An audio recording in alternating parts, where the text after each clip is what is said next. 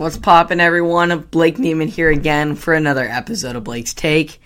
And over the course of the past 16 years, Chris Paul has established himself as one of the greatest leaders and point guards of all time. Unfortunately, though, he has come short of reaching the championship round of the NBA every single season of his illustrious career.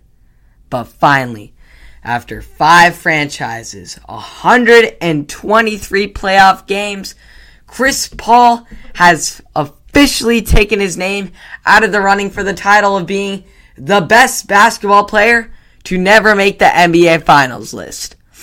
Paul scored 41 points, 31 in the second half, dished out 8 assists, while committing 0 turnovers, and making a huge shot after huge shot in the second half to keep his team ahead. After LA cut the lead from 15-7 late in the third quarter, Paul scored 24 of Phoenix's next 30 points to help put the game out of reach. It was ironic that Paul reached the NBA Finals for the first time on the same Staples Center court where he helped bring the Clippers to respectability over 6 seasons that ended in 2017 without ever getting past the second round. Obviously, they made the conference finals for the first time this year without him, ironically. But it was also ironic that he punished his old team with a match to his playoff career high of 41, the same amount that Paul George had used in his pushing of the Clippers on to a road win in Game 5.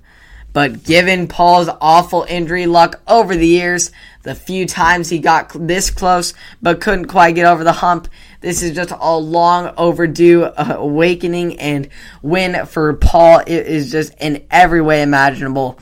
Phoenix is the first team to reach the NBA Finals after a 10-year playoff drought.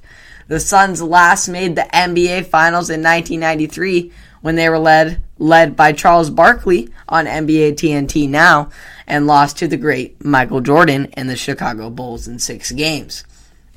Now, they're either going to play the Atlanta Hawks, who might just get the title as the worst team to ever make the NBA Finals, or they will face the Milwaukee Bucks and 2-time MVP and Defensive Player of the Year, hopefully Giannis Antetokounmpo, but it may be without him also. So the odds could be are kind of in favor of the CP3 and the Suns. Should they win the championship, Paul would be solidified, in my book, as the top 5 point guard all time. The greatness he has shown throughout his career, top 5 in assists all time. And now he gets this championship ring. It would just prove, in his leadership on the court, you can see the emotion when he buried his face into Monty Williams after the game. It was just incredible. It just showed how much work and how much agony and how much hard work and how much adversity he faced all over the course of that 16 years. And then it's finally reached this moment. And I believe him and Devin Booker, they're going to be a hard team to beat in the finals, not to mention Mikal Bridges, Jay Crowder, DeAndre Ayton. They got a solid squad on their hands. And shall Giannis Antetokounmpo and or Trae Young not return from their injuries, whether they make it, whoever makes it out of the series, that would be a runaway favorite for the Suns. But shall Giannis, I don't think they want to face Giannis. I think the best team they should want to face is the Hawks.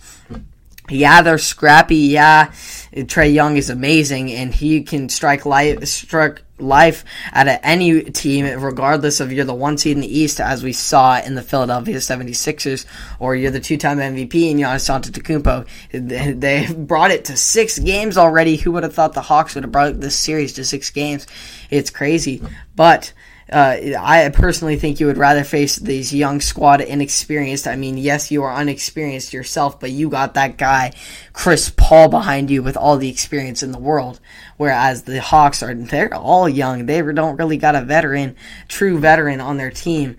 But then you got the Bucks with a very much veteran player and a top 5 player in the world, Giannis Antetokounmpo. And yes, you have the up and down Chris Middleton, but if he's up, that's scary for the Suns. But in my opinion, I'm taking the Suns out of the West regardless. I think they got a great squad. CP3 at the helm. He can score, he can pass, he can get his teammates involved, and he will not turn over the ball, that's for sure, as he's shown. And then you got Devin Booker in the likes of Kobe Bryant, the great, rest in peace his soul.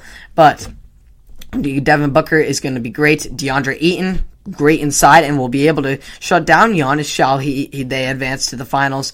And I think that, and they got great role players, Mikal Bridges.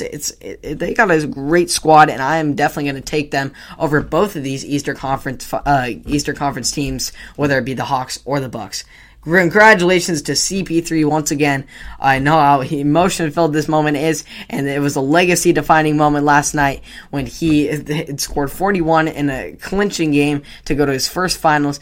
That might have just been the best, almost the best and most meaningful game of Chris Paul's career.